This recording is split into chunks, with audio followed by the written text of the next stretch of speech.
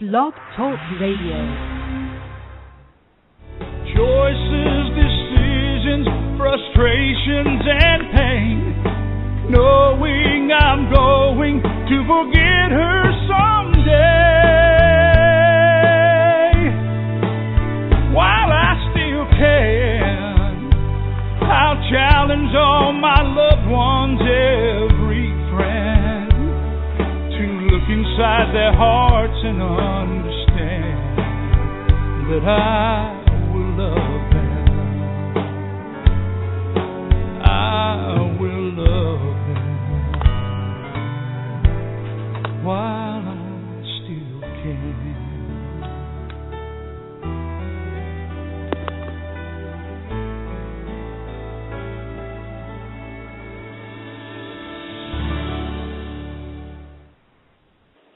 Well, hi, everyone. This is Lori LeBay with Alzheimer's Speaks Radio, and I welcome you. I'm calling in from Minnesota, and it's absolutely gorgeous here today.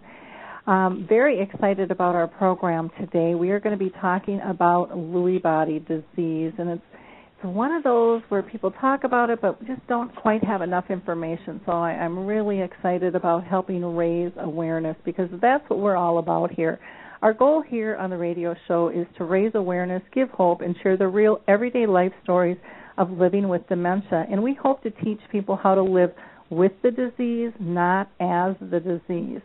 Our channel expert, Rick Phelps, who has early onset Alzheimer's disease, is not going to be able to be with us today. He's at a conference, and he's out letting people know about his new book, While I Still Can, which also matches the song that you heard in the opening. And Rick is a mover and a shaker. He is the founder of Memory People on Facebook. And if you're not familiar with it, I highly encourage you to just put Memory People in your search box when you're on Facebook and ask to join. Check it out. It's a really cool support group. It's a closed group, which means your comments will not be out where all of your friends and family can see it. It's just kept within the group themselves. And the group consists of people who have dementia, those personally caring for them, as well as business professionals and advocates. And there's no pitching or selling. But basically, if you've got a need, you need someone to talk to, run something by, there are people who are in the trenches with the disease willing to support you and give their personal advice. It's not a medical advice type thing. It really is truly a community. I also want to let you know that, we can't do this alone. So we need help from all of you and your listening pals out there. If you can help push the show out by liking us on Facebook or emailing it, but just letting people know that we are out here to help. And we want to hear from you. And so if you have questions or comments, we would love for you to call into the show. The number is 714-364-4757. Again, that's 714-364-4757. And you'll just have to push 1 to go ahead and get into my queue. You can also make a comment if you signed in through Facebook, and I will forward whatever comments or questions you might have to our guests today. So speaking of our guests, we have two wonderful ladies with us today. The first is Mary McGrath, and she is going to be primarily talking about her role as a wife, supporting her husband Jim, who has Lewy body. Mary is also an author and co-author of 8 educational books, and she has just done some amazing work. She's also one of my colleagues with the National Speaking Association, and she is just full of wonderful information for us today. Our second guest is Angela Taylor, and Angela is the Director of Programs for the Lewy Body Dementia Association, and she sees programs and services in outreach, education, and research. And Angela came to Lewy body first as a family caregiver in 2003, when her father was showing signs of the disease. She also serves as president of the board of directors and later joined the staff to continue her work serving the Lewy body dementia families. So welcome, ladies. How are you doing today, Mary? Good morning, Lori. It's good to be here with you and Angela. Well, great. And how are you doing today, Angela? I'm doing well, Lori. I appreciate the opportunity to come and talk to your listeners.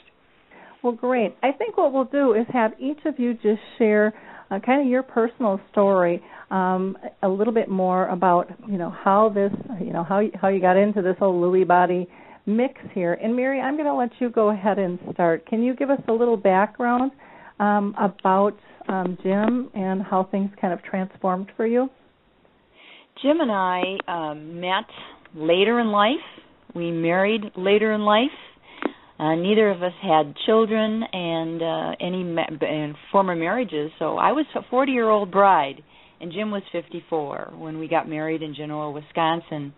And Jim, always a very stable, steady, kind, gentle person, and still very much predictable in his personality in a lot of ways, except for the disease which intervenes and interferes right now. But gradually, a few little things started to show. In fall of 2000, he had like a stroke-like situation. But before that, there were some things that started to appear. And we wondered if maybe an eye doctor could help him because there were some visual issues in terms of his perception, and it impacted his driving. Another thing, as things kind of got going, if he was in a mall where the floor was shiny, it kind of threw him off in terms of his bearings and what he was seeing and how he was kind of moving. And he also had difficulty with the checkbook. And as we talk on, more symptoms, and I can share more symptoms, but it was really, really hard to diagnose. And it came on more like a stroke, but there was no testing that showed a stroke. So it was really quite a mystery. Okay. And he was initially misdiagnosed as having maybe Alzheimer's with some Parkinson's, which we know was not true. But it was a real puzzle in the beginning. Okay, and I think that's pretty common, the misdiagnosis. But Angela, I'm going to go ahead and let you kind of give your background, and we'll get into kind of some of the more specifics of the disease later here. So can you tell us a little bit about your personal journey with this disease? I'll be happy to. My father was an engineer by trade, and he had retired, and he retired young. So he was only in his late 50s, maybe approaching 60, when we started to notice that he was going through some changes. Being an engineer, he could build or fix anything he set his mind to. But he started having problems with things like using the computer or hooking up a VCR, things that were just very second nature to him. And, we watched it for a while because it was only occasional and it wasn't consistent and it just, it wasn't enough to be alarming. But those, isolated incidents started to happen a little bit more frequently. And eventually, we started to see Dad really not being able to pay attention. Looking back now, I realized that at the time I thought these were memory issues, but I'm realizing that it was just that he wasn't concentrating. He wasn't taking in information as we were talking to him about it, but that he would remember things fairly clearly. So as this mild, memory concern started to get more consistent, started talking to my dad about going to his doctor, and he started seeing his primary care doctor first about it. And eventually the primary care doctor said, I think we need to go to a neurologist. So we went in and we saw the neurologist, and I live out of town from my father. So I went in the night before, stayed overnight with my dad, and he warned me. He said, listen, you may hear some unusual sounds in the middle of the night. He says, I've been having these terrible nightmares. And you may hear me taking a shoe and thumping on the floor, or you may see that I'm up and I'm looking for something. He said, I feel like I'm being attacked in the middle of the night by creatures. And I didn't know what to think about that. This is the first time I'd ever heard anything of that nature. So when we were at the doctor the next day, we talked about this occasional confusion or memory lapse. And I said to Dad, hey, Dad, while we're here, why don't you tell the doctor about these nightmares that you're having? And my dad explained that over the past year, he started to have nightly nightmares, and he wasn't sleeping well. And the doctor, after talking to him about it, said, oh, well, that's called REM, sleep behavior disorder, and we can fix that with one pill at bedtime. Don't worry about it. So he started taking this medication for the sleep disorder, which did resolve it.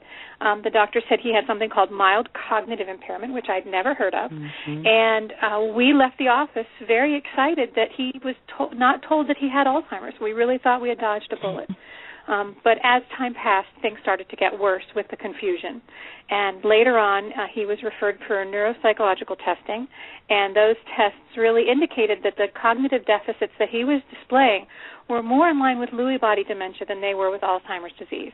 And in that amount of time, I had also started to do my own online research because this just did not seem like the traditional Alzheimer's disease. Dad remembered everything that he did, but he could not process information well. He couldn't solve problems, and that was very unusual for him. And that was really the beginnings of our journey. Okay. Well, interesting. I hear all the time about the nightmares and just how horrific they are. Can you, Angela, tell us, a little bit more about Lewy body? I know it's a really complex disease, and, it's difficult to get diagnosed, and you both, talked about that already. But can you tell us kind of in layman's terms, what is Lewy body? I'm happy to do that. It is a progressive brain disease. It shares some symptoms that resemble Alzheimer's and resemble Parkinson's, but it's really a unique disorder. It affects thinking and movement, behavior, and sleep. It's a progressive disease, and unfortunately, it's not curable. So it is the second most common form of dementia after Alzheimer's, as far as progressive dementias go in the elderly. And we estimate that it affects 1.3 million Americans and their, of course, extended families who have to live with it. Lewy body dementia is not a clinical diagnosis term. That's actually an umbrella term in that it's an overarching term that includes two clinical diagnoses, dementia with Lewy bodies, which is a disorder in which the dementia starts first, or around the same time some movement changes occur, and those movement changes may resemble Parkinson's disease. Or it can start as an existing case of Parkinson's disease that later develops dementia. So these disorders are biologically related. They both share the same hallmarks in the brain, which is the presence of Lewy bodies. And these Lewy bodies are really a misfolded, naturally occurring protein called alpha-synuclein. So they have very similar symptoms, very essentially the same treatments, and so we put them under the same term of Lewy body dementia because when you really are dealing with it at the family level, the issues are very much the same. Okay. Is there a certain demographic, Angela, that typically gets Lewy body? It's certainly a disease that's most prominent in the elderly, 65 or 70 and older. But I will tell you, we are seeing, as the disease is becoming more well-known among specialists and other physicians, we are seeing it being diagnosed younger. I know of adults that are diagnosed with it as early as their 40s. But certainly the majority of adults are older adults. Okay. I would think that the numbers are really underreported because of the misdiagnosis, and just because even with Alzheimer's disease, even though the numbers are high, there's so many people that have this fear factor about getting diagnosed. And so, I'm hoping that through the show and, through your association and all of us talking about this, that we start removing that fear, because that early diagnosis is just so critical to being able to live a healthy, fulfilled life. When you get the support that you need there. So that, to me, is just critical. Would you say that that's correct, Angela, in terms of what you're seeing as far as early diagnosis? I do. Early diagnosis is essential for the family's sake. We think that this is a disease that should receive aggressive treatment because there's so many different symptoms, and a lot of those symptoms can be made better, and it improves the quality of life both for the caregiver and the person with the disease. So we strongly encourage people to be aggressive when seeking a diagnosis for any form of dementia. The earlier they get treated, the more educated the families can be, the better they can partner with their physician. Wonderful. And Mary, for you, how important do you think early diagnosis is?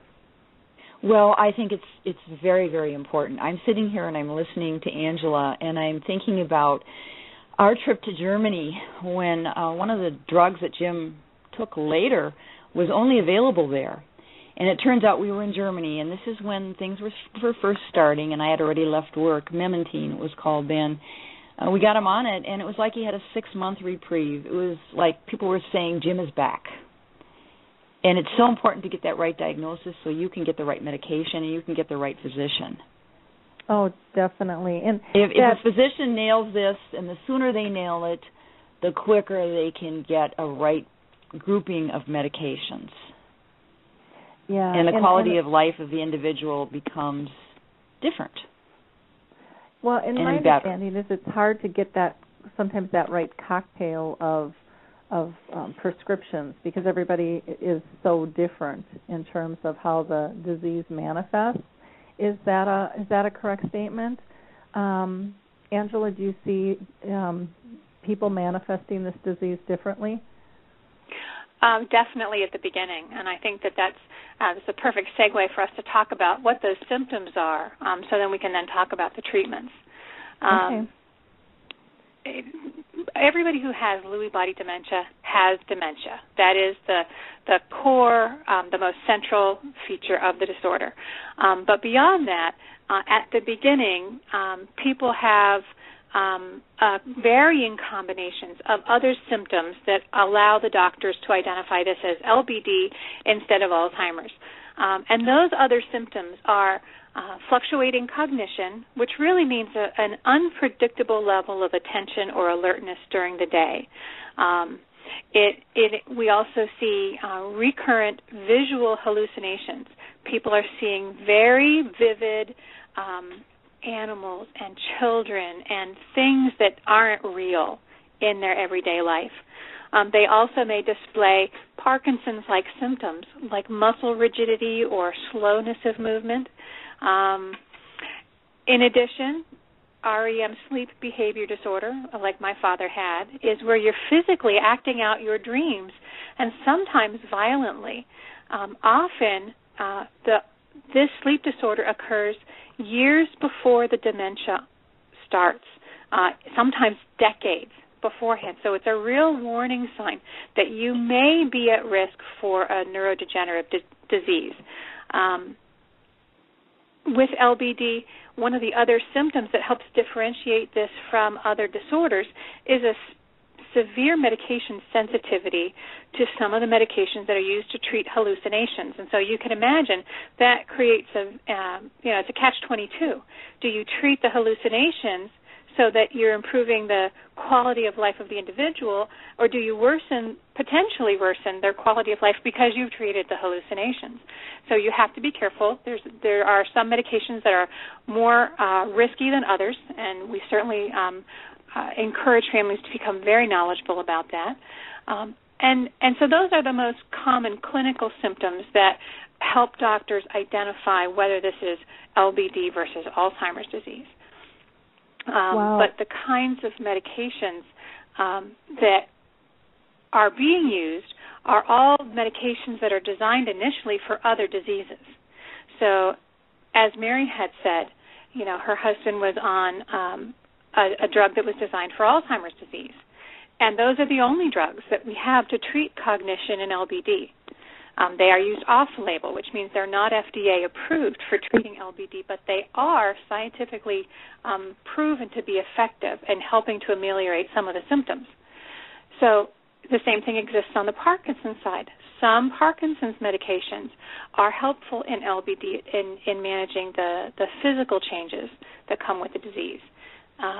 The hallucinations have to be managed very conservatively so that you don't have medication sensitivities. So there's only a few medications that are considered appropriate. And then the REM sleep behavior disorder can be very well managed. by using drugs that are designed specifically for that disorder. Okay. Now, you had mentioned that, some of these aren't FHA approved. FHA, I'm talking my real estate terms here. FDA approved. So how do people access those then if they're not approved? Well, they are commonly prescribed by physicians for Lewy body dementia. So there has been research that shows that they are effective. That doesn't mean that they have that those pharmaceutical companies have taken the drugs to the FDA for approval for an indication for use in that particular disorder. But as long as that they have been scientifically researched and demonstrated to be safe and effective, then the physicians will commonly prescribe them. Oh, okay, so I got it. So they're approved basically under another situation, not Lewy body specific. Right. Okay, got it. Right. Right. To date, there is only one drug in the entire United States. There's only one drug that has an indication for cognitive symptoms in Parkinson's disease. So Parkinson's disease dementia has an indication for one cholinesterase inhibitor. That's one of the Alzheimer's drugs. But other than that, there's not a single drug that is FDA approved yet for LBD, and it's a strong statement about the amount of research that's yet to be done to support this disease and the families that are affected by it. Wow, I did not know that. That is really critical. That is really, really critical. And I hear so many people who are diagnosed with Alzheimer's that have so many of these symptoms that it's just kind of amazing.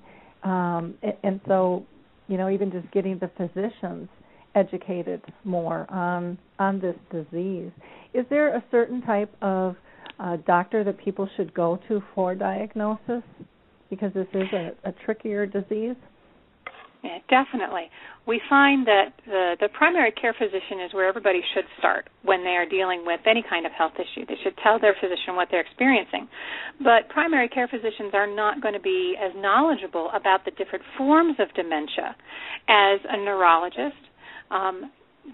So most LBD diagnoses right now are made by the neurologist. But the neurologist may go through, they may refer people for other tests to neuropsychologists. Psychiatrists make some of the diagnoses because sometimes the presenting symptoms are the visual hallucinations in combination with dementia. Geriatricians are also becoming very knowledgeable about diagnosing LBD. So we certainly we encourage people to start with their family doctor, but to ask for a referral to a specialist. Okay. And Mary, how did the process go for you when you were seeing symptoms? And you had said that you would talk about a few more symptoms. Maybe if you can get into that, and then how you got to the doctor and what your personal process was there. Yes, I'd like to talk about symptoms because as I listen to Angela, I'm going, yes, yes, yes. The hallucinations are one that is very different. And I think as a layperson in this, it's a very shocking thing when an individual that you're close to begins to report things or has a confused perception of the world in some respects. As an example, I can share about we used to travel a lot. And we were leaving for a vacation. I probably were going to be gone for a couple of weeks. And all of a sudden, we're sitting in this plane, and Jim looks out the window, and he said, oh, look at that man out there. And it was blue sky and clouds as far as I could see. And this is just a real, kind of a real frightening experience. And I had a couple of weeks to kind of figure, well, who do I talk to about this? What do I say? How do we deal with something like this? And I remember when I got home calling one of my friends, and she said, and I really was upset. She said, Mary, pull over, and calm down. It was just, these kinds of things can be very, very confusing and shocking to a family member. And I also remember on another trip, we were out in Oregon, beautiful cabin we had along the ocean. And Jim used to get up very early for walking, and I'm kind of like not a morning person, so I was not up yet. He came back to the cabin, he said, there was a snake on a park bench out there. And I said, a snake on the park bench? So I said, well, let's go look at this thing. So we went over to this park bench, and it was simply a bicycle chain. But I think, as I look back, these were part of the things as they would break in. And as Angela said, it would be occasional. And I was also remembering, Angela, when you said that about nights and how that can be difficult if they have a nightmare or something. And when Jim would have difficulty at night, it would be very disruptive in some ways. He wasn't all upset, but it was a little bit disconcerting and it was uncomfortable. So I talked with one of my friends about this, and she said, well, why don't you put on the same CD all the time? And Jim always liked Frank Sinatra, so there were many nights when I listened over and over and over again to Frank Sinatra. And even during the day when things would become disoriented for him, and he might get excessively, he would kind of get overly fearful about something that didn't make sense to be concerned about, I might put that on, and then he would snap out of it. Just a simple trick of playing that same soothing CD. So these symptoms were there, and I remember one time, this was fall of 2000, I had come back from a massage, and Jim had a cold, so we went up to the clinic. And they called me over to the desk, and they said, Mrs. McGrath, your husband cannot sign his name. And I had no idea what that was about, so we were sent to the emergency room, and nothing showed up on the tests. And it turned out, we weren't talking about his doctor or my doctor and his medical life. When he went to the doctor, he went by himself, and that wasn't really something I was involved in.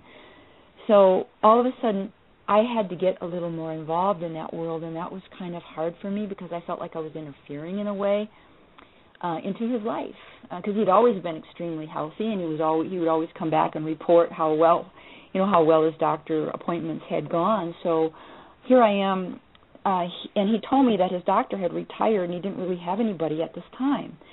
So it couldn't have been a worse perfect storm in a way. No basic doctor and a situation that we didn't understand.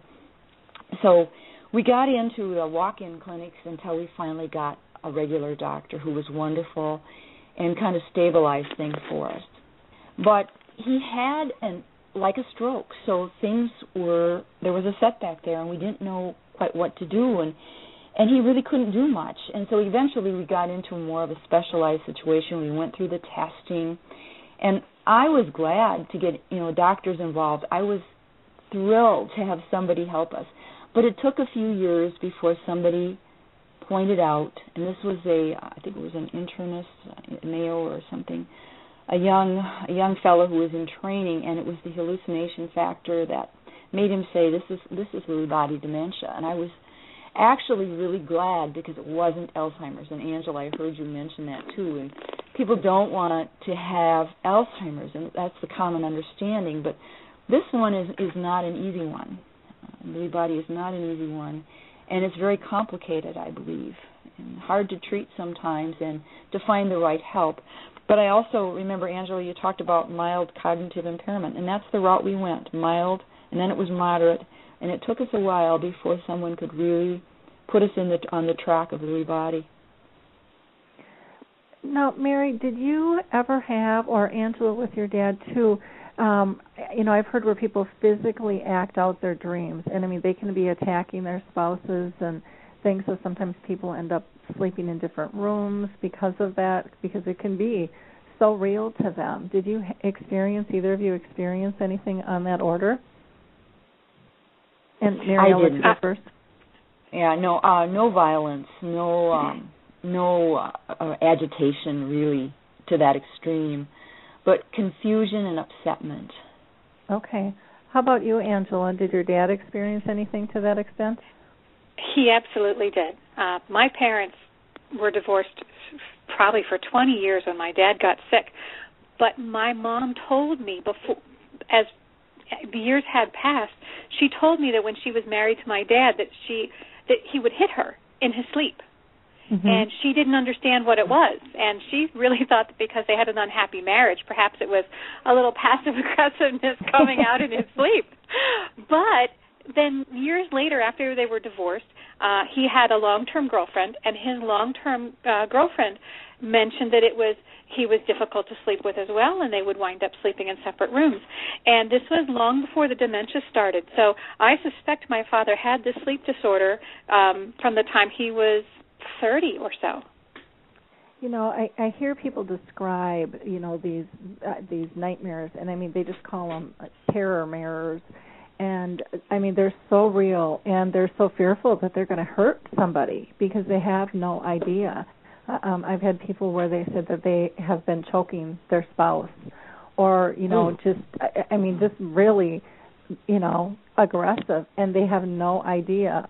One time somebody was talking, and they thought they were choking somebody, and they thought they were actually holding a football and running. That was their dream. And, and they were holding on to the football and dragging this person. And, so it's very spooky stuff and has to be taken very seriously. And it's so interesting. I had no idea that these symptoms were signs early on. And again, I think it's stuff that people don't talk about. They're embarrassed about it. They don't know what to do, really what's going on. And, it needs to get diagnosed. It needs to, you need all the support that you can get. And there is definitely help out there. The other thing I would want to encourage people is, I like that you say start with your primary physician because they need to know what's going on. But don't be shy on asking for a referral or getting a second opinion if you're not feeling comfortable either, because I think all of us know our loved ones typically better than our doctors, and if something's not sitting right and it doesn't feel right, you have a right to a second opinion, and you have to advocate for them because not everybody knows this stuff, and the doctors aren't any different, so we've got to raise awareness. We've got to feel free to talk about, what's really going on, and it's hard when you're trying to provide dignity for them and you're trying to protect them. But again, friends and family need to know in order to be supportive too. I know I ran into that with my own family and friends with my mom, and all of a sudden I realized I was kind of a culprit. I was hiding it. Well, no wonder they didn't know, and then I would get mad that they didn't understand. Well, how would they, if I'm not talking about it? And so I think with any of our dementias, we just have to all get educated and be much more dementia friendly and understand the variables. I'm learning so much today, and I'm in the industry. So I think it's just absolutely fascinating. And again, I thank you both so much for sharing how things went. What type of tests, Angela and Mary, do they typically do to figure out this disease? And Angela, I'll throw that to you first. Okay. Well, physicians typically do a detailed medical history, a physical exam, and they also will give neurological exams in the office. They'll do a series of blood tests, and they'll do a brief cognitive test to get a sense of kind of globally whether the person is impaired. They may send them out for certain brain scans, and they may send them out for neuropsychological tests, which are much more extensive cognitive tests, to look to find out what areas of thinking and ability are impaired, because it really does differ between the different dementias. Okay. Mary, anything you want to add there? Yes, I'm thinking about this in terms of my own background because I used to be a special education teacher, and I used to do these tests. And I was with the psychologist when they did the IQ tests. So all of a sudden, this is jumping into my world in a whole different way. The neurological, the cognitive, the IQ, and then the unique one would be the memory test. So I was really watching the numbers, over time. It was important to me how these numbers were going and how long they could stay in a certain above water, so to speak. And that had to be difficult when you know enough to really know what they mean. I mean, sometimes ignorance is bliss. As a caregiver in some points, but when you're anticipating, when you have that foresight, sometimes that can be a scary thing, even though I think it's, we need to go there. But I think one of the things that a lot of caregivers fall into is we either worry about our past and we feel sad that we've lost, certain things, or that they're going to fall away, and life in the future isn't going to be the same, or we project our fear in the future of what's to come, and we forget about living in the moment with the person, and that's hard anytime you have a chronic illness. And I think it's a really important factor and something that we have to teach people about. Yes, you have to be prepared, but don't lose today being prepared for tomorrow, because we don't really know what tomorrow's going to bring, and there's so many different paths that these chronic illnesses can go down.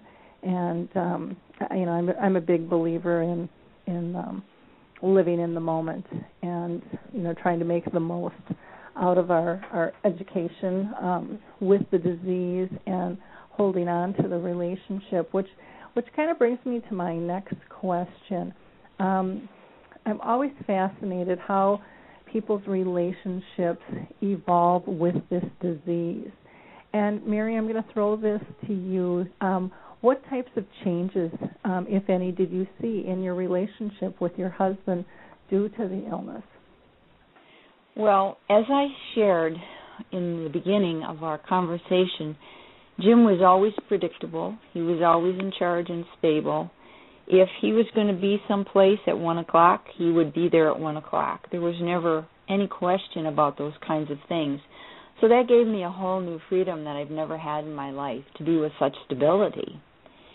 And so I didn't pay a lot of attention to certain aspects of life, like the yard or finances or a lot of those kinds of things that he just naturally took.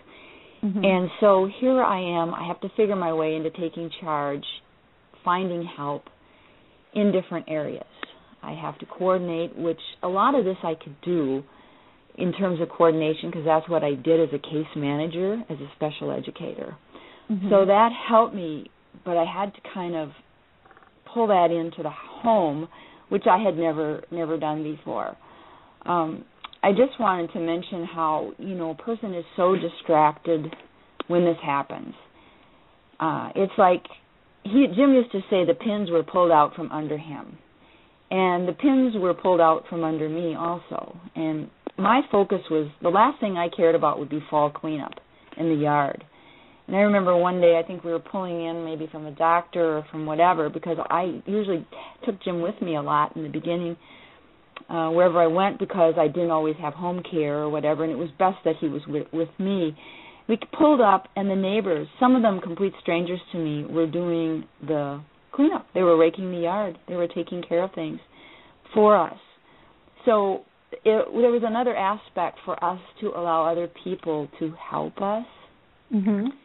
and to get involved in ways that I never thought would be possible. A friend of mine, of Jim's and mine, is still doing his medical papers. Occasionally I take her out for lunch. Another change in our relationship is Jim kind of managed things in the home front. And since he had retired before I did, this was his world, and he was a volunteer in the community and in at church, and golfing with his buddies, and those are the ways he spent his days. I was off at school. And when that day came when they told me he couldn't sign his name, I had to kind of take a leave of absence, which turned into a few months. And I remember walking out of that school, and it was like I could see a crack in the earth between that school and me in the parking lot, and I knew I could never go back to life the way I had had it before. So I retired in January 2001. And so we kind of had a routine there. I knew routine. I knew getting home care. We had volunteer visitors. Other people came into our life as supporters, but in some ways, when you're not used to that, it's an intrusion also. Mm-hmm. So it was kind of a trick to balance all of that.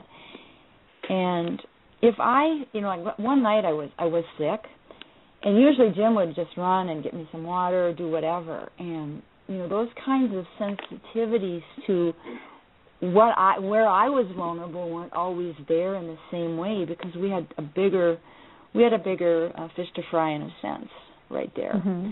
So having to balance that, and then the loss and the grief that both of us would feel, and acknowledging that together, and sharing our feelings about where this is going and what's going on, and all of that. I mean, it was a whole different world.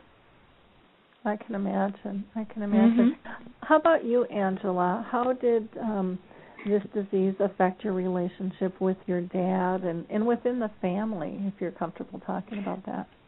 Oh, I'll be happy to. And it really did. It had quite a ripple effect across not just my relationship with my dad, but it impacted my husband and my children and my siblings, and it was a difficult road. There's no mincing the words about it.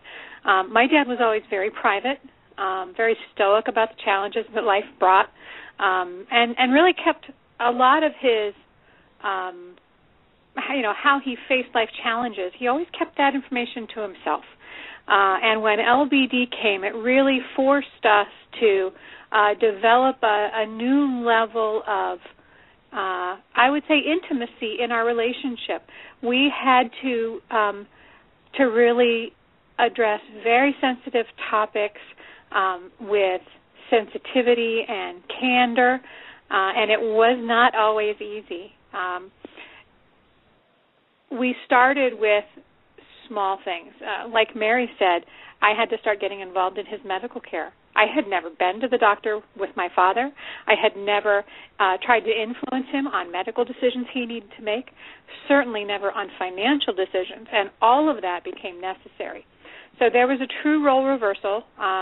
It took probably 2 years from us to move from the time where we were dealing with some crisis issues that required a short-term role reversal to the time where it was really permanent.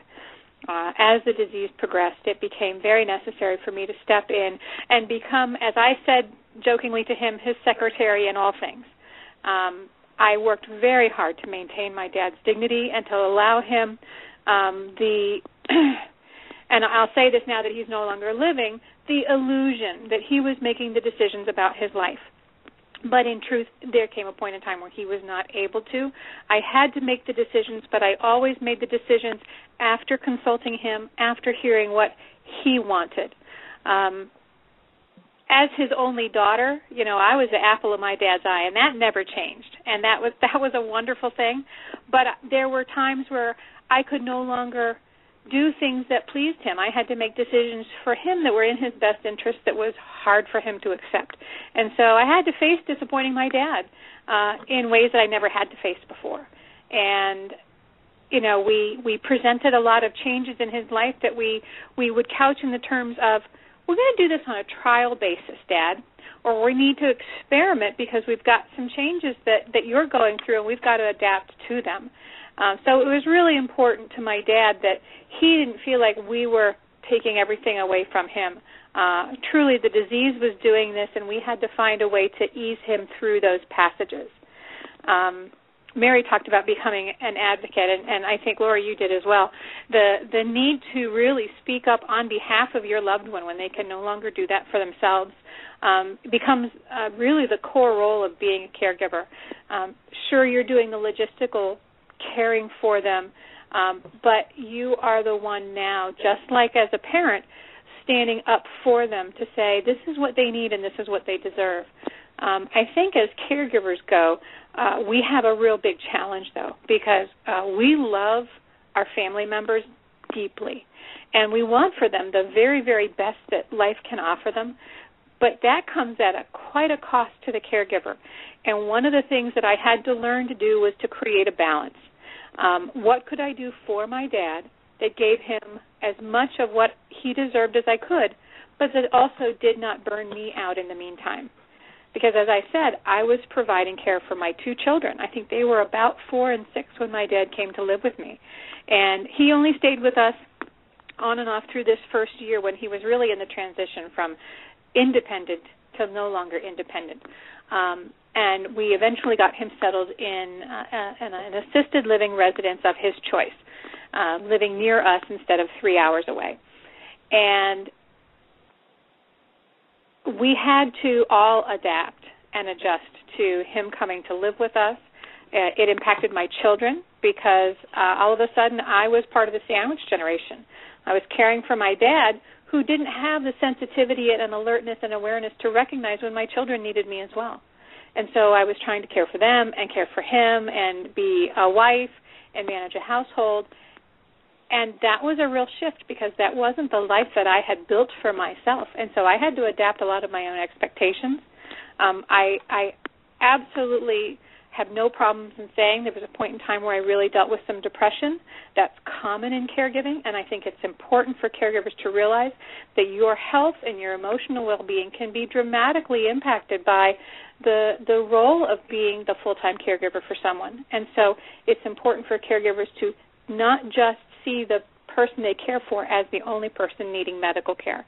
They have to be equally willing to provide themselves the access to medical care and to take the time that they need.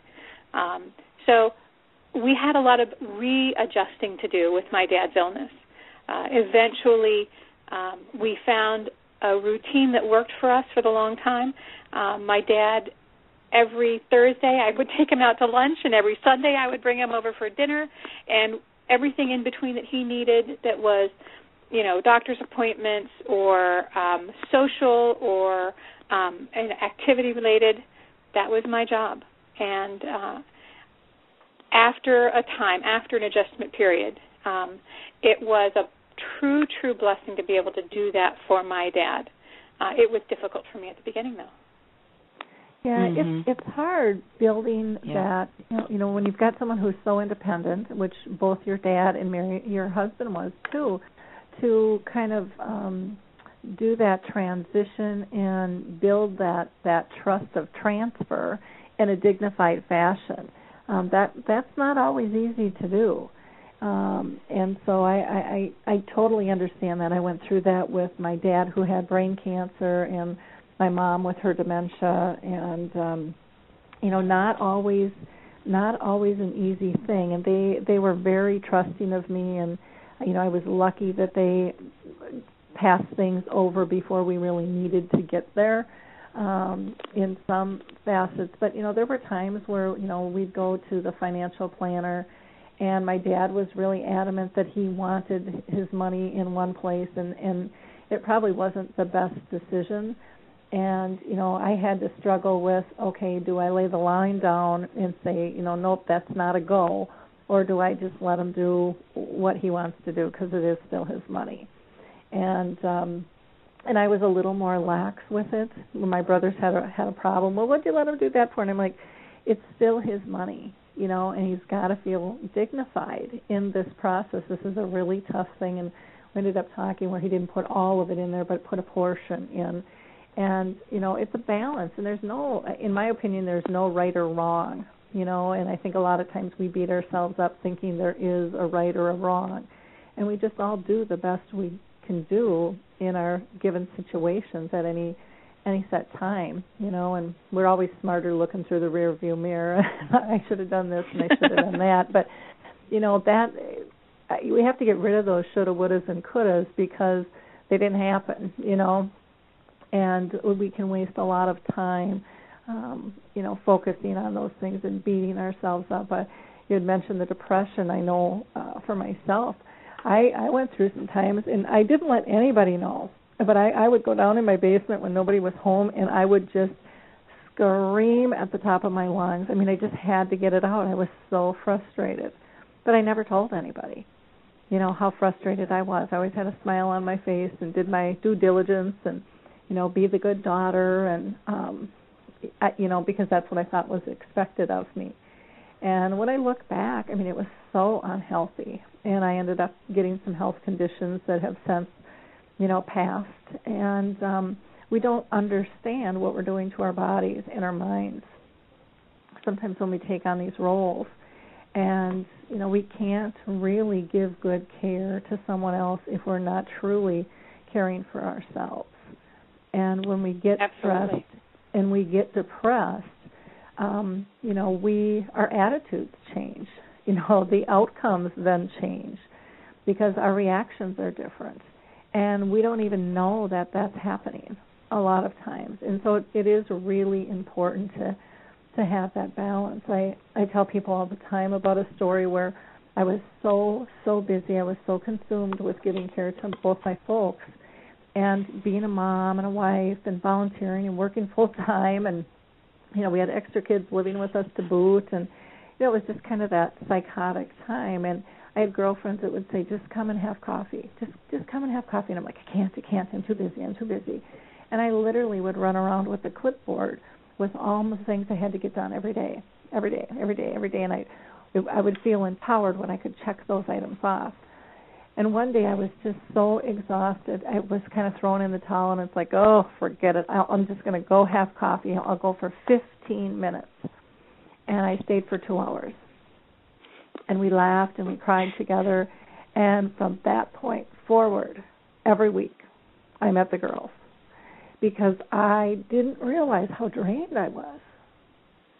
And until we give ourselves that opportunity to get filled, we just don't know. Laura, you're absolutely right. It is so hard to face this shift in your world by yourself, and to think that you can emotionally adjust to it when your entire life becomes redefined is kind of a fallacy. We have to turn to others to help us get fresh perspectives, to help us recharge our batteries. I will tell you, there are a few standout conversations that without those few people, I would have battled a couple of serious demons throughout my dad's illness. I had a very difficult time making a few decisions on his behalf, and it was through talking to people who had been there, done that, that really gave me the ability to stop listening to the shoulda, couldas, and wouldas. And I'm a firm believer in making sure that families never go through this by themselves. To reach out to people who have walked down that road or a very similar road makes all the difference. Oh, it's huge. I mean, I can't believe I got emotional talking about that. That was, my dad has been dead 11 years. And so this was probably 13 years ago. But I still remember the emotions of that day. It was such a turning point. And it was one of those things where I didn't, I just didn't think I was worthy to take care of myself, that it would look bad, that I had no right. And, my belief in that has totally changed. Totally. There's a reason in an airport that they tell you in an airplane rather, to put on your own oxygen mask first before you help the person next to you. Yeah. There's a reason, and we as caregivers have to realize that we are as important to take care of as the person that we love who has dementia. Yeah, because if we're not healthy, we can't help them. And we all understand that on the intellectual level, but on an emotional level, it's not something, caregiving is not something that is taught. I mean, we're starting to finally in society, but, for me, I'm going to be 53 here this week, and, I was brought up to give care to others. I mean, that was my role as a girl from a young age, and I just moved forward with that, and then I just kept taking care of more and more people, and I took care of everybody but myself. I was never taught to take care of myself. I was taught to be respectful, and I was taught to be a good person and right and wrong, but I was never really taught to take care of myself or how that is done when it comes to the emotional balance of giving care. So it's very interesting how we raise our kids. And I even see it with my daughter. My daughter has taken on that role of caring for everybody. And, I had a big epiphany where I really realized that there was a huge difference between enabling and caregiving. And what I found out when I was giving care to my folks, which I was truly giving, and I don't know, maybe this happened to you guys too, but all of a sudden others wanted me to care for them and help them out because I did it well. And those people, typically, I wasn't giving care to, I was enabling. But I think that happens a lot to people as well. You kind of get in that role of the fix-it person and coming off as in control, and you can handle everything. Did that happen to either of you? Mary, did that happen to you at all? You know, I'm sitting here listening, and I'm writing down a lot of thoughts as I'm listening to this conversation about the emotional life of the caregiver. And Laura, you were talking about, you know, screaming and all of those kinds of things, and I think that's good to be able to let it out. In whatever way you can. I mean, if it means going to a support group, and I think later Angela might want to talk about the resources that the organization has. But I highly value my Lewy body support group, because before that I just didn't have a group that really got it. It's important to talk to people who are mature, who are friends, who are professionals, who understand. And also, like you were talking about, put yourself first, and I was thinking, this morning, you know, I made a couple calls this morning. One of them was to the handyman not to come because we can't have noise around the house today. But the other one was to call my clinic because I had some questions about this medication. I have gone forever without too much, you know, in the medication world other than supplements. You know, I had a drug for osteoporosis, and they took me off that. So I'd been bragging, hey, I don't take any drugs, and all of a sudden, you know, I had a blood pressure, and I got a thyroid thing going now. So I'm trying to learn about this and understand this, but you know, I have an appointment tomorrow because I don't understand something about this new medication, and I don't want to take something if I don't understand it. So, you know, I felt good when I was listening to your conversation that I'm on top of my own kinds of things too, because like Laura, you said, it can really hit you in so many ways, and you got to watch. And so if I need to cry, I have to cry. I mean, this is a grief process here. For me, this has been going on since fall of 2000 when it really hit. It is 2012. Yep. So I've had to really, really pace it and watch it. And this kind of brings me back to when Jim was still home and getting him in an adult day program so that I had some time, or having home care in so that I have time, or using all these resources that are available. And for my own sake as well as for my husband's sake, I used to want to keep things as normal as possible. And still now, I try to do things in as close a way that resembles what we used to do as possible, even though he's in a nursing home right now. Another thing, you were talking about, you know, in a sense, your public image. And, you know, I don't want to go around looking sad, but at the same time, I think if I get too silly, they'll think I don't care. So that's my trap. And another thing about being in public that I think is really, really important is modeling how I treat my husband. Because if somebody stares, what does that say? So I look right back, you know, or I'll smile, I'll look at them with confidence and say, hey, this is, in my mind, you know, this is the world here. There are people who have issues. They are in wheelchairs. So that to me is the respectful treatment of Jim is important, because then it shows other people how to come up to him, how to, I invite the same behavior from others. So that's a key. And then thinking back to when this really first hit, it was around the time of 9/11. And I was having a parallel 9/11 at home. And this kind of connects with what you were saying, Angela, and Laura, your experiences too.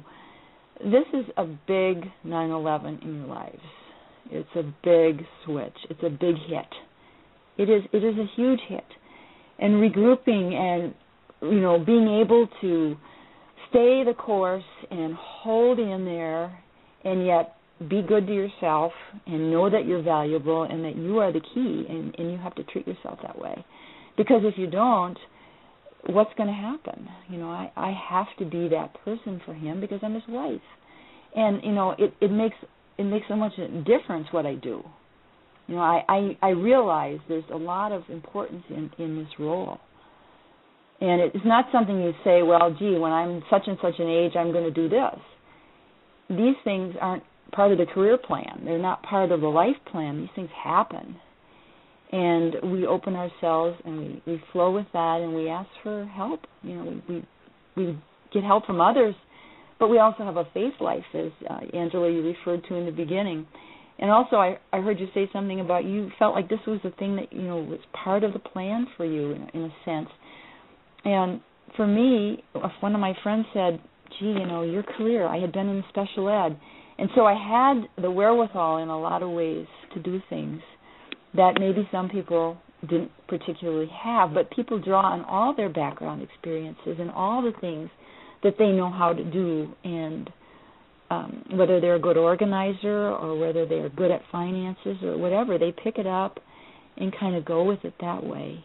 But always with that sense of, I have to take care of me as well. I'm a big part of this whole process. Well, that's good advice. Good comments that you brought up. So I appreciate you adding those in there. Can you talked about your support group being right. important to you.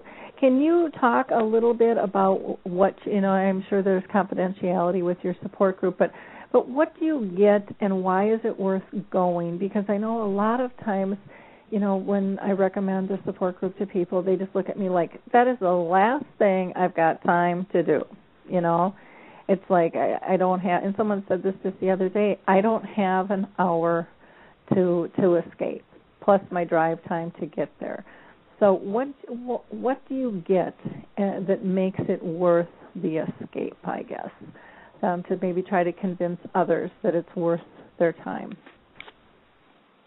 Well, it's important for me not only to share what's happening with people who I don't have to explain anything to.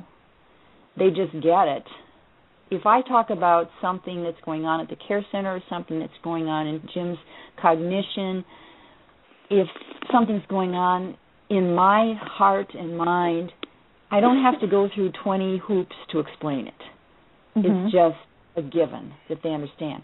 And let's say a new person comes in, and I can see where they're at, and I know where they're at, and I don't always think back. I'm kind of here with what's going on now. But I think it's good for me to go back and realize from whence I've come, in a sense, to credit myself for being that younger version who was in shock, who found a way through certain levels and stages, and to be able to offer my story to them so that they can understand what's happening. It's a very place. It's a place of respect, but it's also a place where you can just say, "Hey, this is hard. This is difficult. I don't like dealing with this. I don't like having to say this to a doctor or to a nursing home person.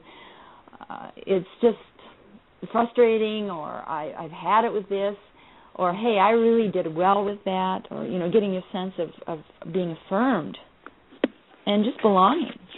It's social too. Mm-hmm. It's social with the full part, the real thing. Because if you haven't lived this, I don't know if you really get it. Mhm. Okay.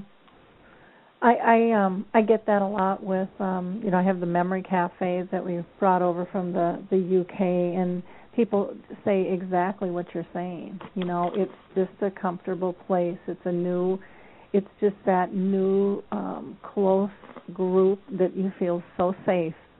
And there's no, you don't have to make any excuses. You don't have to worry about what people are thinking. It's just a very accepting group that's very supportive, and then allows you to give support to others as well. And it can be absolutely amazing. I know I didn't tap into the Alzheimer's support group. I was just too psychotic, I guess, at the time with my little checklist and stuff.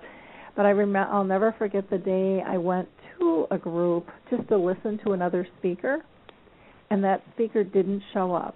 And then they just had a regular group, and I'll never forget the facilitator asking one question. And that one question was, what do you miss the most in your relationship? And I just started bawling, and I thought, I got to go to the support group, and I started, after that, I started going. And for me, it was a hug. My mom can't hug me anymore, because she can't move her arms. And I didn't realize the amount of loss that I was hiding, and just pushing forward through. And what a great group that is. It's just absolutely fantastic. Lori, I think you just hit the nail on the head there about the value of support groups, is that when you're early in caregiving for somebody with dementia, you're already going through the beginnings of grief. Your world is shifting, your expectations, your fantasies of what the future was going to hold are very much at risk. And as you go through it, you realize that those dreams are now no longer an option. And you have to grieve the relationship. You have to grieve the logistical realities. You have to grieve so much as a caregiver. And often there are feelings that we can't put into words. We don't realize that we're feeling until somebody else articulates it. And when you go to a support group and you listen to the other people's stories, you realize that they are putting voice to feelings that you haven't really even admitted to yourself yet. And it allows you to begin to process those feelings. It also helps you realize you're not crazy, that you're seeing and experiencing some things in your loved ones that are specific to the disease, but you cannot separate, is this the disease or is this them being difficult? Yeah. And when you realize that other families are going through the same thing, you start to be able to separate the disease from your loved one. And they're two different creatures. You love your loved one. You hate the disease. Yep. Very, very good point. Now, Angela, does Lewy Body Association have various support groups around the country then? We do. Our programs and services are designed to do three different things. One, to educate and support LBD families. Two, to increase public awareness and provide resources to healthcare professionals who are serving the LBD constituents. And then three, to increase research funding. So for families, we have a couple of programs that are very, very helpful. We have our national network of support groups, which right now there are only about 100 on our website, but every month new support groups are starting. So we encourage anybody who has an interest in launching a support group to serve LBD families to contact us through our website. We have an online community for those who are not able to get out, as you said, because they can't find that hour. We have an online community that has about 3,000 LBD caregivers that are participants, and you can look for common experiences. You can ask questions. What does somebody else do in this situation? This is what I'm seeing. Is this normal? And you can get that sense of, okay, they can help fill in the missing pieces for me that I may not know about yet as a new caregiver. Or I'm at a new stage of the disease and I'm not entirely sure what resources I'm going to need, so I can turn to the community. We have a resource called the LBD Caregiver Link, which is really a peer-to-peer support service. It's an answering service, and we assign volunteers to return phone calls one-to-one to caregivers across the country. So we help people connect with other LBD caregivers in a variety of ways, both online, in their communities, and through the phone. But I think the best place families need to start is on our website. We have a tremendous amount of educational material that really helps them understand the disease, the symptoms, the treatments, when to flag something to the doctor. This isn't right. I don't understand why this is happening. Is there, can we address this new problem? So I think from an educational standpoint, that is as important as finding that support from other caregivers. Yep, definitely. Well, it sounds like the website is definitely the place for people to go, along with, of course, visiting their doctor if they think that there are some issues and want to learn more information with this. I know a lot of people just, Google stuff, and a lot of times I think that can be a little dangerous in terms of you never know what you're getting for information out there, and I think it's nice to be able to go to associations that have a firm handle on this that can really offer you solid support and direction. So I appreciate all that the Lewy Body Association is doing for all of us. I would like to ask, how, if there's a way that, I can help as Alzheimer's Speaks and our audience, how can we help raise awareness for what it is you're doing? Well, we have just launched our national awareness movement. This is the third year where we've been working to mobilize people at the grassroots level to raise awareness in their communities. And the various ways that we're asking people to do that is to deliver literature to physicians' offices, to tell their personal LBD stories to the media, to organize educational events and fundraising events so that the general public hears about those through the media and they become more aware that LBD exists and that it is a very important public health issue. You can participate in the awareness movement by visiting our website, lbda.org. Right on the home page is a picture that invites you to click there and to join the movement and sign up.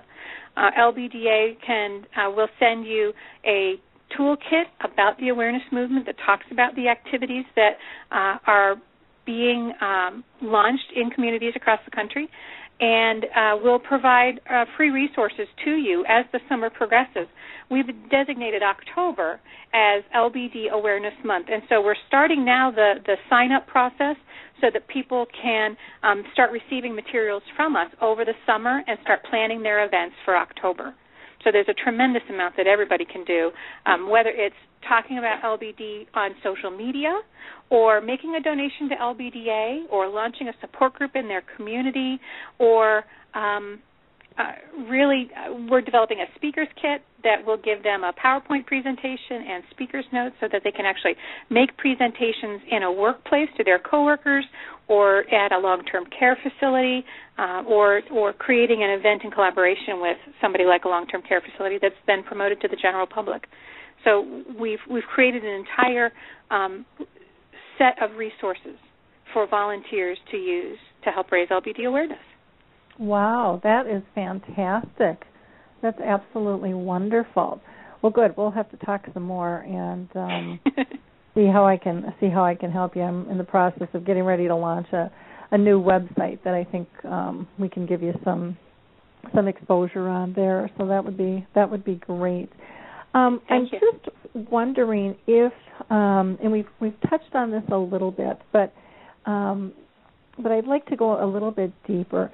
If the two of you would feel comfortable sharing some of the positive and the negative aspects of the disease and how it's affected your relationship, because I think a lot of times we don't talk about the positive. We focus more on the negative and we're coping with this and coping with that. But a lot of times there's just kind of this realm of peacefulness that all of a sudden we get to once we've accepted the disease and things have changed. And has that happened, with either of you? And Mary, I'll throw that to you first. Okay. The question about, the positive. I can see Jim when I walked in his room. Was it yesterday? There was a brightness in his face, just a gladness that I had walked in. Mm-hmm. And, it's like you were talking about going deeper. There's that connection that we have that is not going to be interfered with despite this disease. And when he understands something I'm talking about, or when we can connect, if I mention something that we knew in the past, and I'll get a look or an expression of awareness, something like that, which is so precious to me, wouldn't have been a big deal in the past as much. Mm-hmm. The fact that there's a loving heart there in him. Mm-hmm. Now I'm going to start, feeling more emotional like you did before. That is a great gift. And, in the past I might have taken a lot for granted. And, if you look back, I wish I hadn't taken things for granted, but I didn't know that I wouldn't have these things. And so to treasure these things as I do is really, really a gift. And if I see a couple, let's say they're out for lunch or they're going for a walk, doing something really typical, I think that's really something. And if there's any way I can encourage others to value these things while they can, when they can, as they can, that would be important for me. In terms of the negative part, we've talked about those things, and I think for me it's the unpredictability. I will want to talk to Jim, and he'll start to respond, and I think, well, this is going to happen here. We're going to have this conversation. Even if it's a simple conversation, this might, which isn't very often anymore, then he might close his eyes and he'll just kind of drift off. And it's that attentional thing that Angela was talking about, the ability to focus and to stay connected. And that's a really hard thing, because you go forward and you go close, and then someone can't stay there with you. That's really hard. And Jim's virtue has always been the listener. That's been something that people have always valued in him so highly. And I really want to be able to share with him, but I can't sometimes when I would like to. And then on the practical side, I just wanted to connect this. I'm trying to find some bonds, savings bonds, that he should have had, and they're not in the safe box. And my financial person and I don't know where they might be, because I don't recall ever being told that they were cashed in or whatever. And so it would be so nice if I could just say, Jim, where did you cash these in? And I can't get quite of an answer. I can get sometimes an expression, but, I can't expect those things. And you were talking about acceptance. And there is that level and there is that point where you have to value those things that are there and really, really love and cherish those moments and review them in your mind that aren't frequent but are so big of a deal when they occur. That bright look in his big blue eyes, I'll take it, I'm just going to break in for a second. We're getting a little bit of an echo, so I don't know if somebody has a computer on in the background, but I'm hearing an echo sound, and I'm not quite sure I hear that too, and I don't know. I've been sitting here the whole time, and there's nobody here, so I don't. Yeah, so I'm not quite sure. I don't quite know how to. Me either. I'll switch phones to see if that helps. Okay. Okay, is that any better? Yeah, that actually is. Okay. Oh, no, there it is. It's back again. So I'm not quite sure what the deal is there, so I apologize on that. But I think it is those small little moments that you really end up connecting with and appreciating so much that in our busy, fast lives we oversee. How about you, Angela? Well, I think Mary has really identified something, and that is the fact that there are lots of moments that you would have missed in everyday life if they were well. There were times where we had so much incredible tenderness that because I was providing care for my dad, there was physical proximity, there was emotional proximity, and life with him well never afforded those. And, they were exquisitely beautiful moments.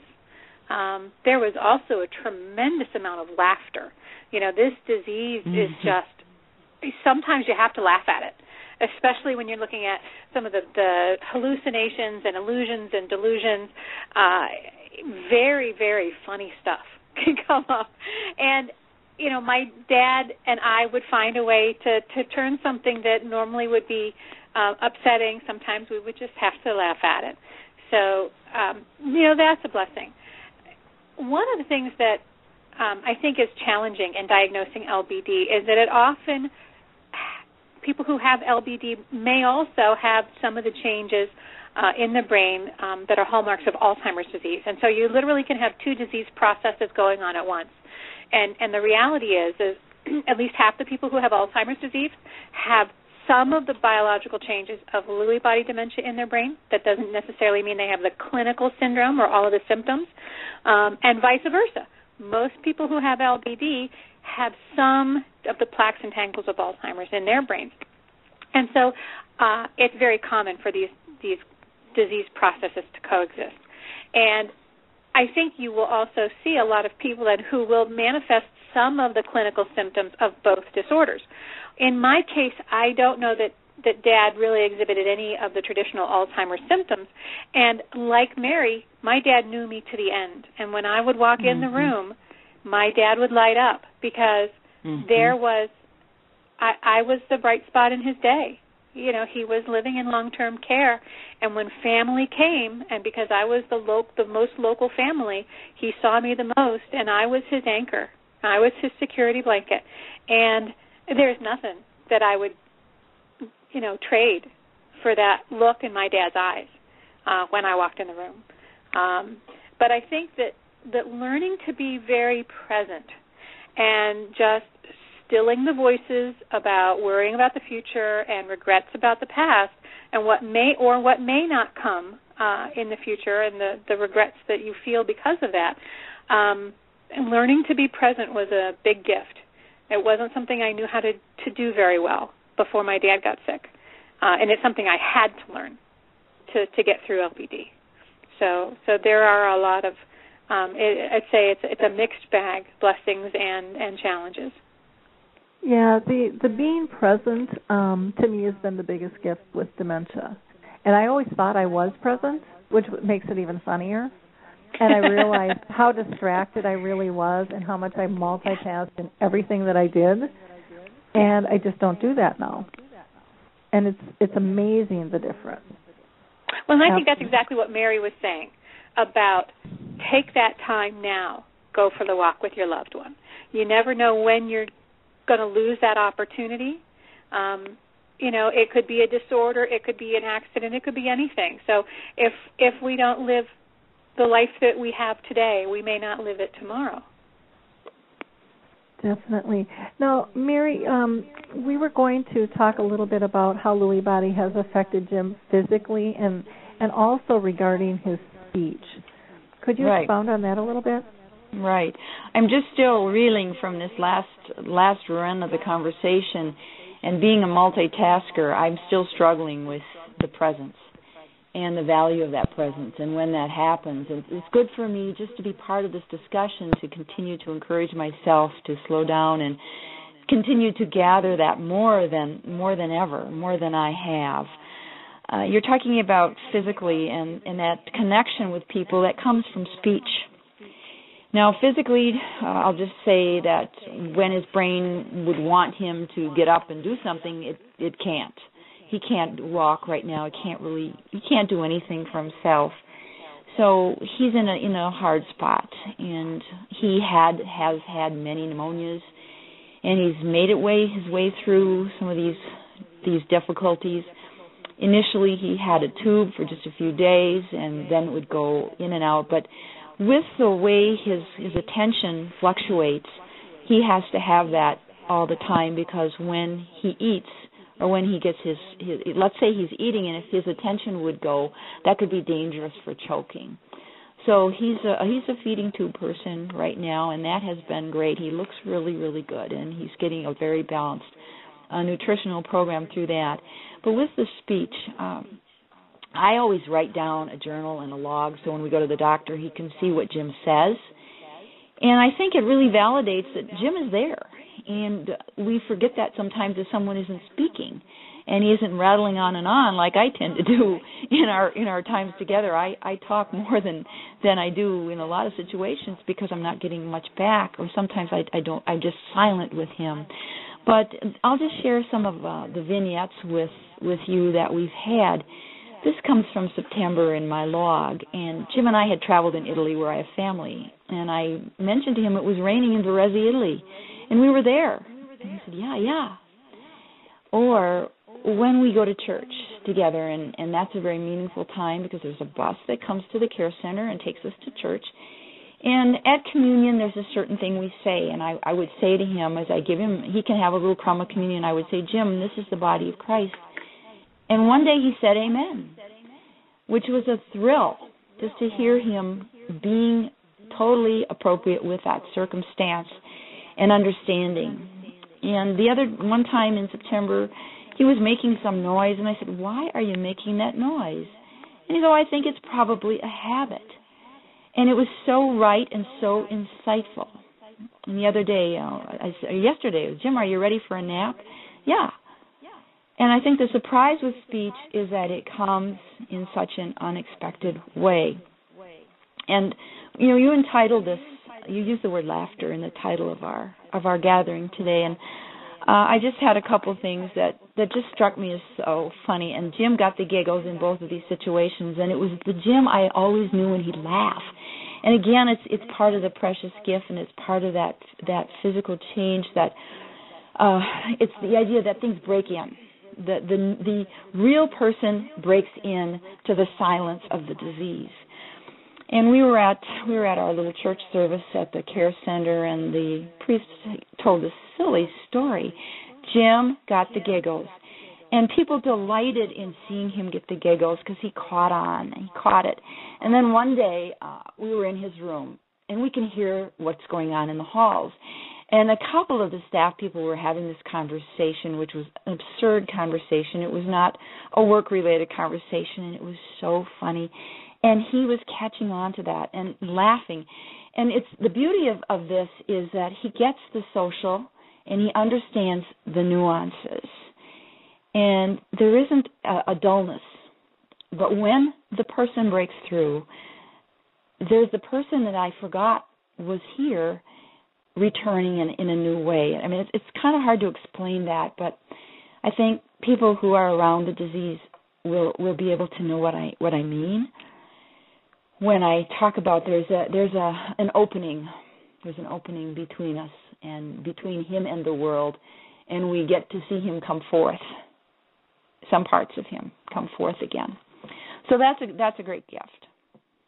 Oh, that's definitely a gift. Definitely a gift. Very, very neat.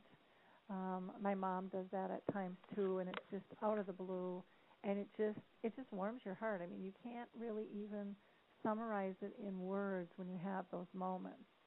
And sometimes with her, I mean, we've always used a lot of humor in our relationship and stuff. And sometimes she will just do the funniest things just to get a reaction.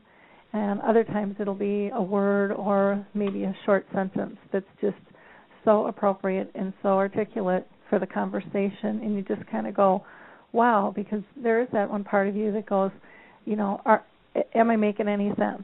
Are they hearing me? Because sometimes you don't know.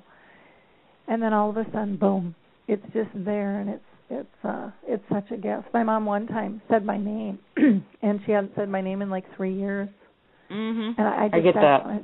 I just sat down and bawled, because it was just such a gift. And you don't realize how important all those little things are until they're gone. And then when they reappear again, it's just incredible. It's just the disease. And again, I haven't dealt personally with Lewy body, but with Alzheimer's disease and my dad with his brain tumor, it's just given me a much better appreciation for life. And I now live with much more gratitude in my life than I have ever lived. And it's almost, it just has given me such a sense of peace in terms of letting go and accepting things, that it's totally changed my life, how I look at the world, how I interact with people, what I want out of the life. Material things don't matter to me at all anymore. It's been life-changing for me, and I look at the disease really as a gift, that it was here to teach me to live differently and to be more compassionate. And I've always been a very compassionate person, but this is at a whole different level for me. Anyways, so, this has just been such an interesting conversation with both of you, and I appreciate your time so much with all of this. Is there anything that you want to add as far as how friends and family have reacted to this disease over time? And Angela, I'll throw that to you first. Well, that's an interesting question. I think most people are uncomfortable in continuing a relationship with somebody with dementia because the person that they know is altered. And, we watched my father's social life change tremendously as his disease progressed. It was only his closest friends and his closest relatives who truly remained engaged with him and sought him out as he progressed into dementia. And by the time it was, we were approaching the end of his life, we were down to, only a handful of people who really were active participants. So having never known anybody with dementia before my father got sick, I understand that it's awkward. And if I hadn't lived every day of this journey with my dad, I don't know how I would have been going up to him and interacting with him if I had only seen him every 6 months or once a year or every, 3 years. It really is a shock to the system, and I watched my family grieve, especially those who lived far away, when they would come to see my dad and really come face to face with the shock of how much had changed since the last time they saw him. Every visit was painful. Every goodbye was possibly the last one, because you don't know how much would change before the next visit. Would he remember you? Would he know what was going on? Would he be able to interact with you? And it's just a difficult road.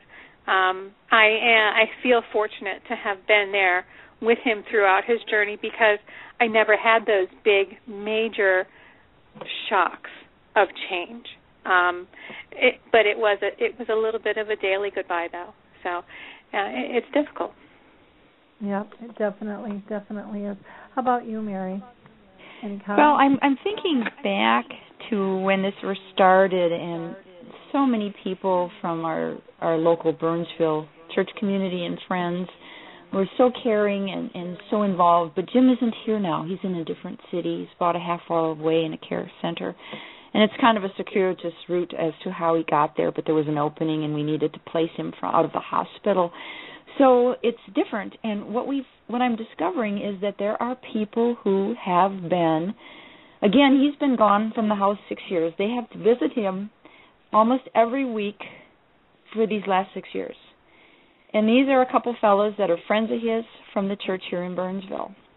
One of my friends goes to Winona to see her mom, who's, in a living situation down there, assisted, and she stops in to see him as well. Jim's family is all living in distant places, but when they could physically come, they did. His one sister is coming in a couple of weeks. She's from Colorado, and she's older than Jim, and it's our 25th anniversary, so she is going to join us for that occasion, and he'll be coming home for that day for about an hour. And I'm going to be inviting people from around here, some old friends. So I brought him here to church on occasion too, and that's important. But people haven't seen him in a long time, and I can relate, Angela, with that it's hard for them because they haven't seen it progress in the same way that it's typical for those of us who are around. But I really admire and appreciate the loyalty of these couple guys, in particular, who are there, rain or shine, in the dead of winter sometimes, typically on a weekly basis. And yet there are some people whose lives, they're busy, and it's hard for them to get down there. And then we have people who come from out of town. We have a couple of friends, Jan and Dennis, who live in Arizona, and when they're in Minnesota, by golly, they come to see us. His former boss and his wife have been to see us, and they come from Florida. And so people from out of town, nieces from New York have been through. Various people who surprise you come from a cousin of mine, a mother's from California, and her husband stopped over to see him. So people from far away will make that effort, and I think sometimes they're doing it for both of us. It's about visiting both of us for some people, and it helps me to just be around them and whoever they are, a family, when they bring their little kids, that's fun occasionally when we've seen them too come. It really not only perks Jim up, but it's helpful to me. And I don't know if people always think about that the caregiver really, it's a really big deal when somebody joins in. So I really appreciate that. Definitely. Well, we're all social creatures, and that's a big piece of who we are. And so, yeah, I think it is really a dual fitting purpose. Well, I want to just, kind of wrap up the show here, but I wanted to see if there was anything else that either of you wanted to cover to make sure that we got everything out that we wanted, other than I know we definitely need to do contact information. Angela, was there anything else that you wanted to have our listeners hear or learn? Well, I think when it comes to LBD, I think the real key points are, seeking an early and accurate diagnosis, which again is going to require a referral out to a specialist. It's being aggressive with the medical care to ensure you're treating as many symptoms as possible, but to become very knowledgeable about the medication sensitivities. It's not just the medications that treat hallucinations that can be problematic for people with LBD. Certain medications to treat Parkinsonism can worsen the hallucinations. Certain over-the-counter medications can reduce their cognitive functioning. So it's a very delicate balance in treating LBD symptoms so that you're not worsening other symptoms or reducing their cognitive ability. There's also a sensitivity to anesthesia in a lot of older patients, and so we encourage families who are dealing with any kind of cognitive impairment to really talk to, if they have to have some kind of surgery, if their loved one needs surgery, to talk with the anesthesiologist about whether or not there's an option that's an alternative to a traditional general anesthesia, whether it's a spinal block or conscious sedation, because we hear regularly that when an older person with a cognitive problem has to go under general anesthesia, they will either have a prolonged period of confusion after they come out of the surgery that eventually will return back to their normal baseline, or they may never get back to their baseline. They may have kind of a stepping off in cognitive abilities that just simply they don't recover from. So I think it's important that everybody who's dealing with somebody who's older, who's having surgery, that they make sure they care for that person's cognition just by being aware of the fact that some of these other medications can be problematic. And I think, again, not going through dementia by yourself, being in tune with other caregivers who have gone down the road before, looking early in your community for the resources that you need is essential. If you're waiting until a crisis happens to find out what resources are in your community, you're waiting too long. So do your homework early. Look for long-term care facilities. Look for case managers, like geriatric case managers. Look for home health aides or home health nurses. Look for respite care. If you need to go away and maybe there's a family member who's getting married in another city and you want to be able to go to that wedding and your loved one's unable to travel, how can you provide them with safe, appropriate care and still go to that event?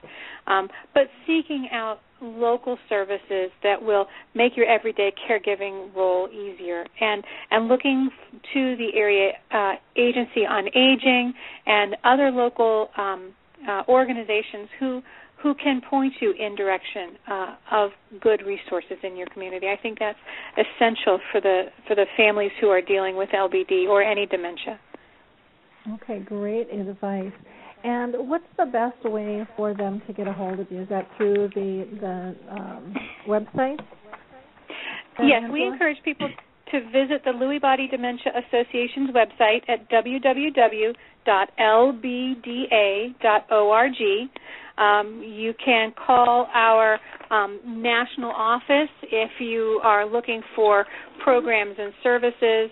The best thing to do is to call our LBD caregiver link, and that's 1-800-539-9767, or to email LBDA at lbda@lbda.org. at lbda.org. Okay, wonderful. And Mary, how about you? Is there anything else that you would like to add? Yes, I have 4 quick points. The first is that you can be a friend to someone with Lewy body or with dementia at any age. My mother is 94 and has visited Jim. People send cards if you can't get there. That is important to hear from people. Second, they do have cognitive ability. And how I have seen it in Jim is his varied ways that he has said yes or no. And I'll just quickly share a few samples. He has said, supposedly, he's responded with, it's fine with me, not immediately. Sure, I would say so. Not particularly. Yes, I would. Absolutely. Now, why would I want to do that? So that variation tells me that personality is there and cognition is strong in some places. And that reinforces my third point, that they are there. I was showing him pictures of rocks and minerals, which is a former hobby of his, and he closed his eyes. And I said, am I boring you? And he responded by saying, it might seem like that from your side. So there is life, and there is a presence in there. And my website has some articles that I have done. This is my 4th point. www.maryz, like in zoo, McGrath, McGrath.com. So I have written articles that come out of my experience that anyone is welcome to look at. Wonderful. Well, thank you both so much for your time today. And, I had put out there if there were any questions that people had, but we didn't get any callers, and I didn't see any comments on the internet here. So we'll give a couple of minutes while I go into the closing in case anyone does decide that they want to call in. Again, the number is 714-364-4757. Again, that's 714-364-4757. In the meantime, I just wanted to let you know about some upcoming shows that we have. On the 7th, I'll have Bailey with us, and Bailey's a teenager, and she's going to talk about what life is like with a parent with dementia. Her dad was diagnosed when she was 13 years old. And then we're going to have Lisa Snyder on the 14th, and she's going to talk about living your best with early-stage Alzheimer's. And then on the 28th, I'll have Chris Morissette with us on hospice and palliative care. So I've got a lot of great episodes coming, and I'm very much looking forward to those shows as well. In the meantime, if you happen to be memory impaired and you're interested in sharing your story with the world, please let me know. I'd love to have you as a guest on the show. Or if you are a care partner or a business professional making a difference, I'm always interested in hearing new perspectives. This show is all about giving voice and raising awareness. And we can't do that alone, so I would love to hear from you. And it doesn't look like we have any questions or comments, so with that, I'm going to go ahead and close the show and just remind people to remember the 3 things that your memory chip teaches us. Are they safe? Are they happy?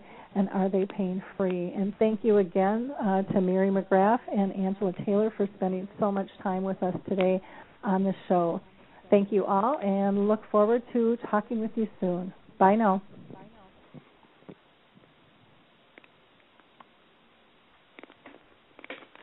It's time to rethink, renew, and reimagine retirement. Hey everybody, Jared Sebesta here, host of Retire Repurposed.